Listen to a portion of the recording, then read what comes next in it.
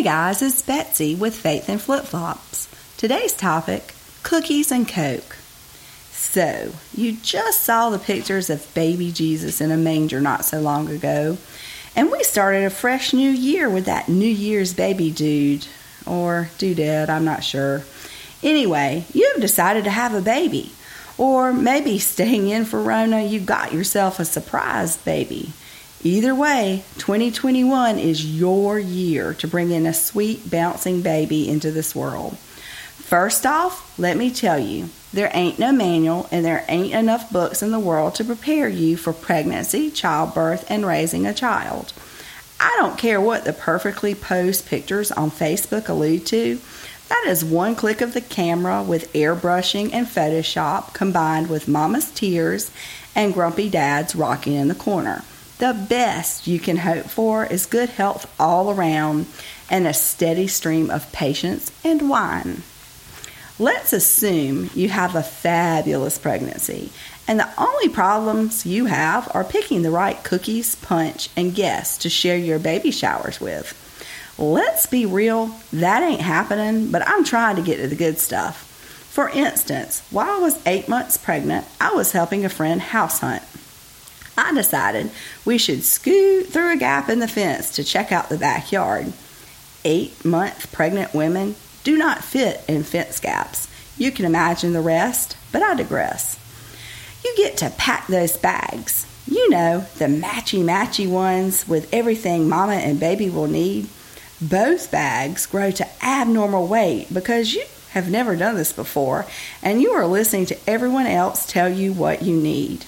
In go 16 different types of pacifiers, 3 different kinds of diapers, full-size baby washes and lotions because no one gave you travel size, plus several outfits for your model baby to wear home. And for heaven's sake, you better have that dang car seat ready to go. I, for one, drove around with mine practicing for weeks so I would begin remembering there would be an actual baby in my car.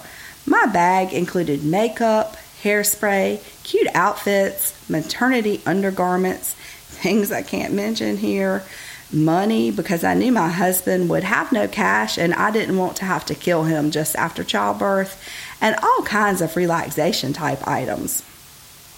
Just before the big day for me, I found out that all of those relaxation items were a waste of time because baby's cord was too short and we were having a C-section. Fabulous. I had 24 hours to read up on how I was going to get gutted like a fish and be presented with a baby. This was not my plan. Neither was almost dying thanks to the epidural issues and being rushed into an emergency delivery, only to have my 6'3", 230-pound husband almost pass out on top of me before they got me sewed back together. They seriously had to make him step back from me, call for a stretcher, and that goofball was in recovery eating cookies and drinking Coke before I got there. First off, I had not eaten in 28 hours. Secondly, he had one job: take pictures of the baby in the nursery and getting his bath. Guys, that man did not even know where the camera was thanks to his fainting spell, but gosh golly, he had cookies. Then the fun begins. Please read that sarcastically. I had no idea I would lose all of my modesty after giving birth. Things happen that I can't even write here, but I can tell you that you have no panties for a while, and everyone in a hospital outfit lifts the sheet and looks at your goodies. I can also tell you that when you do get panties, they ain't the cute maternity ones you packed. Oh, heck no. There's some disposable version of fishnet pantyhose for your girl parts with diapers to insert into them. What the actual bedpan was going on? And hot? Holy moly, I thought I had died and literally gone to hell. I was sweating in places that had fishnet attached to them, and that was just not good. My husband ordered in fans for me, blankets for him, and sent the baby out because he was so cold he turned blue. And you know what? It was what it was. If that baby couldn't hang with me, he needed to go back to the nursery. The morning we were set to leave, my husband bought donuts for the staff, hoping to bribe them into one more day and night in the hospital, because I was crying and freaking out that we had to take the baby home with us and I might accidentally kill him.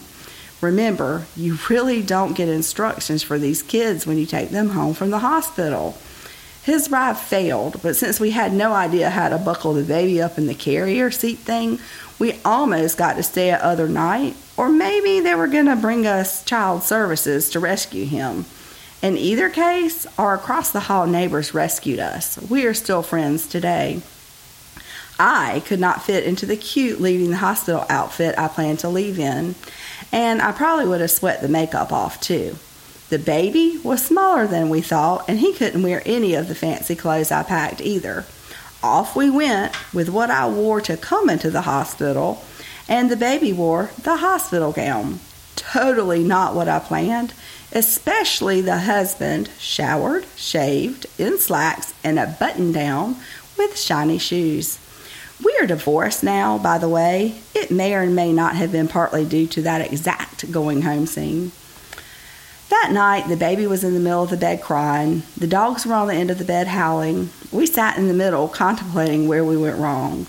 Then I remembered the advice of an old friend who said she had a similar moment, and her husband looked at her and said, "We can do this. We are smart people with a strong marriage. Crackheads raise babies. We can too. We got this." Believe it or not, that advice got me through a lot of bad nights and still does. So that's my advice to all of you about to become parents.